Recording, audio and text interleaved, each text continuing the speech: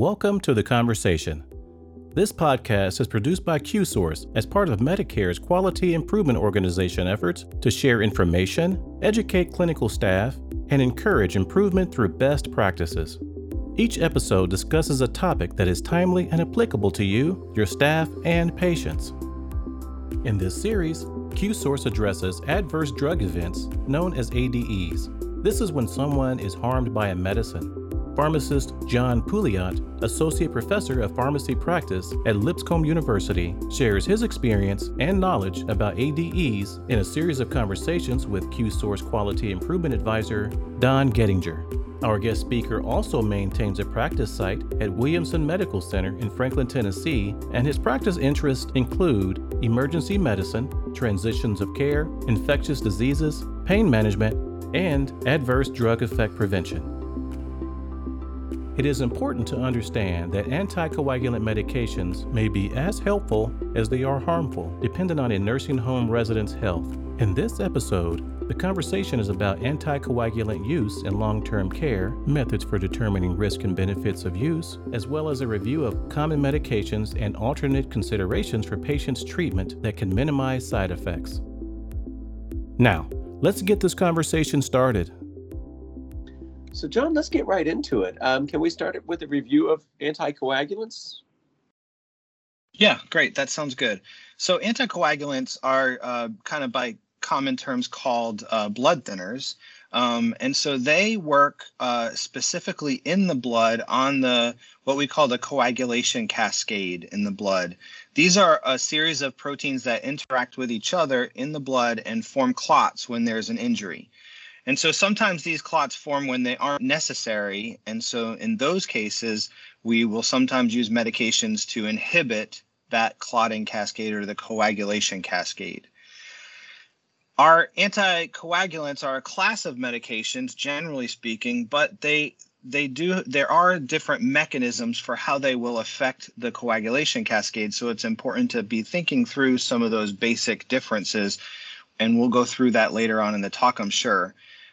One other thing to note about anticoagulants is that they are different than antiplatelet medications.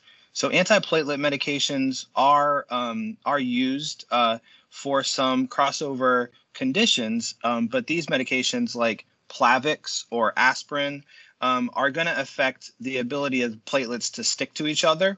That can have an impact on clot formation, but our anticoagulants are going to be a more potent blood thinner, to use that term. And so it's important to differentiate between those two. A lot of times in practice and even, in different practice settings, we will kind of put them together as all anticoagulants because they cause bleeding. But I think it's an important distinction to make. As far as use in practice, anticoagulants are used in a more narrow way than antiplatelets are. Because they are more high risk for bleeding than antiplatelets are, they typically are used in two main categories. The first category are patients that are at an unusually high risk of forming a clot inappropriately. So not when there's an injury, but when there's not an injury and a clot forms.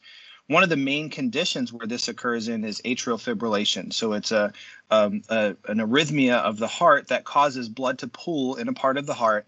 And whenever blood pools and hangs out and is not fluidly moving, those coagulation proteins can interact more and can cause a clot. And so we will sometimes use anticoagulant medications to prevent clot formation in patients with atrial fibrillation. And then the other main reason why we would use anticoagulants is for a clot that has actually formed. And so the umbrella term for that is venous thromboembolism, but we break that down into a pulmonary embolism, which is a clot that lodges in the vasculature of the lungs, or a clot that forms usually in a deep vein of the legs. So that's a clot is actually formed, and we will use an anticoagulant not to break down the clot that's already formed, but to prevent the clot from growing further and to allow our body time to clear the clot that's formed. There are some other minor uses of anticoagulants in genetic disorders that would affect that coagulation protein cascade. But the two main conditions that we would see in a long-term care patient would be stroke prevention and atrial fibrillation, and then the clot formation and venous thromboembolism. There was a lot there. I was Yeah. really kind of surprised the different that aspirin is not in this necessarily this category. It's one of the things I just take low dose aspirin for heart health and maybe kind of that preventive medicine. But I've always considered it an anticoagulant. So that was an interesting point that it's not really in this category. So given that this is a specific category of medicines, what are some of the ways that you use to determine the risks and the benefits of using anticoagulants? That's a great question. And this is an incredibly important conversation on risk and benefits with these medications, specifically in elderly patients and in long-term care patients, because these are going to be patients that if they have a bleeding event, it's typically going to be more severe for them than a younger patient population. And so a few of the things that we do, if we're dealing with a patient with atrial fibrillation and we want to start an anticoagulant in them, we have a scoring system that we can use to determine the risk of their risk of forming a clot. It's called a CHADS-VASc score, and in essence, it just looks at the patient's age and sex and other disease states to determine how likely are they. What is their risk of actually forming a clot with this atrial fibrillation? And the higher the score is, the more likely the instance of a clot formation is. And so as that score gets higher, it becomes more of a benefit to start an anticoagulant medication for those patients. But if that score is really low, that would help us to say, okay, we know this patient's risk of bleeding is high. Let's have a conversation about whether we want to start this agent, given that the risk of clotting and stroke is so low. We also have scores similarly that will elevate or kind of stratify patients in terms of bleeding risk.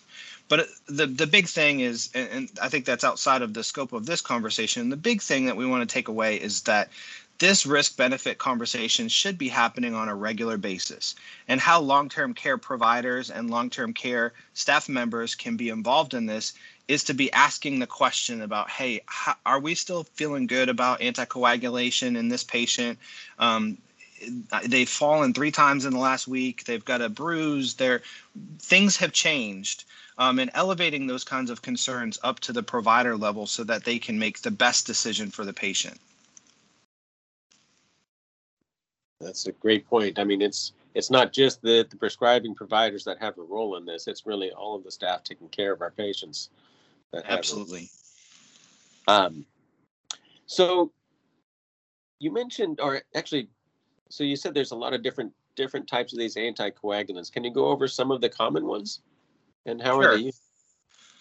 Yeah, so there's one thing that when we talk about the agents that I think is important to talk about, and something that we might see some in the long-term care facility, particularly in patients that are chronically bedridden, is the idea that these medications can be dosed in some of the medications can be dosed in 2 different ways.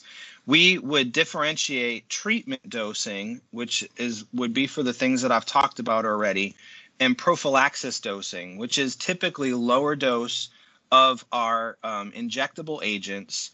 And that is to prevent clots from forming in the legs and so forth in patients that are bedbound or not mobile.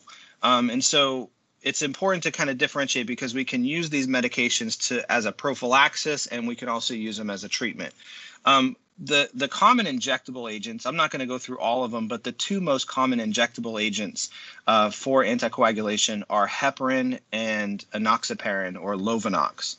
Heparin is an agent that in the inpatient side is used as a continuous infusion for treatment. In the long-term care setting, we typically wouldn't see, a continuous infusion of heparin, but we do sometimes see heparin used as a prophylactic. It's given at a lower dose, and it's given subcutaneously. So we would never give either of these agents intravenously. We're not often going to have IV lines in patients in the long-term care setting, but these would be given subcutaneously for prophylaxis. Enoxaparin can be given subcutaneously for both treatment and prophylaxis. And it is kind of our flagship injectable anticoagulant now. It tends to have a lower bleeding profile than heparin. It's a little bit more stable, and so you can give it once a day or twice a day in terms of treatment or prophylaxis. And we don't have to do as much monitoring for it. When it comes to oral agents, there's probably been a pretty substantial paradigm shift in how we use our oral anticoagulant agents in the last 10 years. Historically, the flagship drug for oral anticoagulation was warfarin or Coumadin, or some of my patients will say that rat poison stuff. But it was historically the standard of care, and it is just a messy drug for so many reasons, and specifically in the long-term care setting. It is a messy drug. It works differently than all of the rest of our anticoagulants. In essence, what warfarin does is it decreases the production of those coagulation proteins in the liver. And so it takes a long time for the drug to actually work. So it takes 4 or 5 days for warfarin to really exert its effect, versus all of our other anticoagulant agents, including our new oral agents, work once it gets into the blood. And so the problems with warfarin are probably too many to list in a short podcast like this, but very close monitoring is required. There's tons of drug interactions, including drug interactions that could additively increase the risk of bleeding. There's also a lot of food interactions with warfarin. And even if it's taken appropriately, it tends to have a higher bleeding risk than all of our other anticoagulants. And so for this reason, we're really not using warfarin too much anymore. A lot of our guidelines are recommending against its use and in favor of some of our newer agents. But you still might see warfarin used more in the long-term care setting because the patient is, for lack of a better term, a captive audience. And so these patients are going to be able to be monitored closely and labs drawn more frequently. And so sometimes, because you get more control with warfarin and there's more monitoring, sometimes providers will prefer it in long-term care patients. In terms of other oral agents, we have a class of medication called DOACs, or direct oral anticoagulants. And these are just the way they seem. They're in comparison to warfarin that works indirectly and takes days to work. These agents will work as soon as they get into the bloodstream. There's 4 agents in this class, and I'll just cover them very, very briefly. There's dabigatran or Pradaxa, rivaroxaban, or oh man, my brand name stuff is a little bit faded. Apixaban, which is Eliquis, and edoxaban. Dabigatran and edoxaban are not commonly used. Dabigatran was the first one to the market, but it has a little bit of a higher bleeding risk than the others. It's twice a day agent. It has a different mechanism, and it's a little bit harder to reverse that agent. So it has kind of fallen out of favor. The 2 most common ones used in practice are rivaroxaban and apixaban. These agents are well tolerated, and there's some differences between them. But for the most part, these are going to be the 2 main agents that take care of 95% of oral anticoagulant use. Okay, thank you. And so, I mean, talking about those different medications and how there's some differences, how they work directly or indirectly. But you also mentioned earlier that maybe not all of them work the same way either. So could you talk a little bit about how they do work? And if that changes the risks and benefits depending on the medication? Sure, yeah. So the DOACs work directly on those proteins. So in essence, what they do is they stop that cascade, that interaction of proteins in the blood. And so in that way, they directly will stop the formation of a clot, versus warfarin that works indirectly to decrease the production of those proteins, but warfarin has no effect in the actual bloodstream. Our injectable agents are going to work really similarly to our direct agents as well. How that shakes out is warfarin just becomes more difficult to make dose adjustments for. There's a lot more monitoring for warfarin than the others.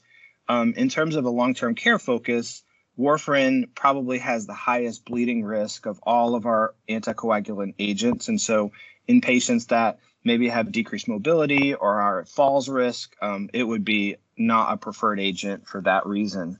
And then the rest of them, dabigatran might have a slightly higher bleeding risk than the others. And so really in practice, apixaban and rivaroxaban are going to be the two agents. A couple other differences. Rivaroxaban is a once-a-day medication, so there's some convenience with that. One of the downsides to that medication is that it has to be given with a large meal. And so in our long-term care patients that might eat small meals or might have dietary restrictions, rivaroxaban, or Xarelto is the brand name, finally came to me. Xarelto would be a poor option in those patients because it can have like a 40% change in its absorption based on whether it's given with a meal or not. And then apixaban is, or Eliquis, has probably the lowest bleeding profile of all of the agents, and it tends to be a lot safer in patients with kidney disease and in elderly patients. And so it tends to be a more preferred option in patients that have kidney disease or are elderly and their kidneys are getting older. Okay, so you talked a little bit about this then. Are there some other management strategies when anticoagulants are used in a long-term care setting? Sure. I think the big thing is to do that risk-benefit assessment, and I can't stress enough how important it is for the staff and the providers and nurses at the site that are interacting with the patients daily to be part of that conversation about risk-benefit of these agents, because they are high-risk medications, and this patient population is going to be more severely impacted by a bleeding event than other populations. I think it's important to think about choosing medications based on patient-specific factors. So the provider, when they're prescribing an anticoagulant, might not be thinking about the patient's diet. But somebody that is in dietary or is taking care of the patient directly might have good information on that. So it would be important to speak up about that because it could help the provider make a better decision about a medication. It's important to do falls risk assessment, obviously, and do falls prevention. So thinking about some of the other medications that we've talked about in this series that increase risk of falls and how they can be minimized. We want to think about drug interactions, and so holistically about the medications, and so engaging pharmacy and providers into, especially if we're going to be using warfarin. Anytime somebody starts a new medication or changes their food or over-the-counter medications, it would be important to have a conversation about that with somebody that was on warfarin. And then doing good education with your staff and your patients about bleeding risk. What are some things to minimize bleeding risk? What are some things to assess bleeding? What are some cutoffs for when we should be reporting bleeding? Hey, I've had a bloody nose for 2 hours. That's probably something that needs to be reported.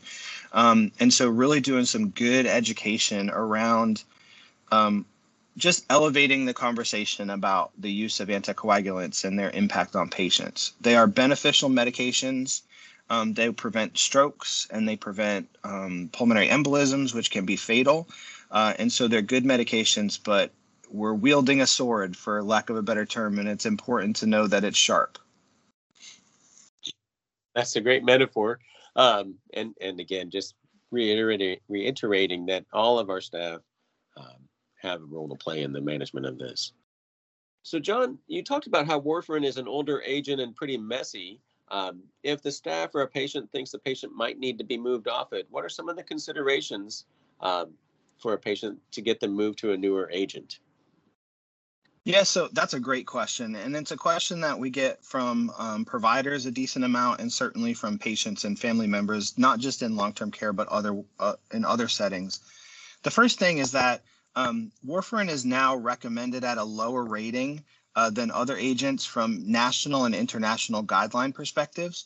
And so it really is not a preferred agent. So that's one tact that you can use as a conversation piece with providers.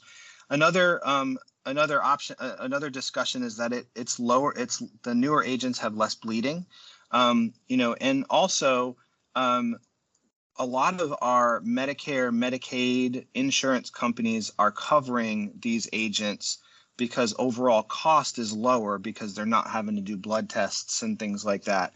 And so there's a lot of reasons to have that conversation. I think the biggest one is that we now have drugs that are better for patients, safer for patients, have less interactions, especially if they're on a lot of medication, other medications. And there's no food interactions with these agents. And the cost should be pretty comparable when you think about it. So all those are reasons to be included in the conversation about that. Wonderful. Thank you. That's so important in the care of our residents and patients in the long-term care settings, is that that all staff have a role, and all staff are important to the health of the patients.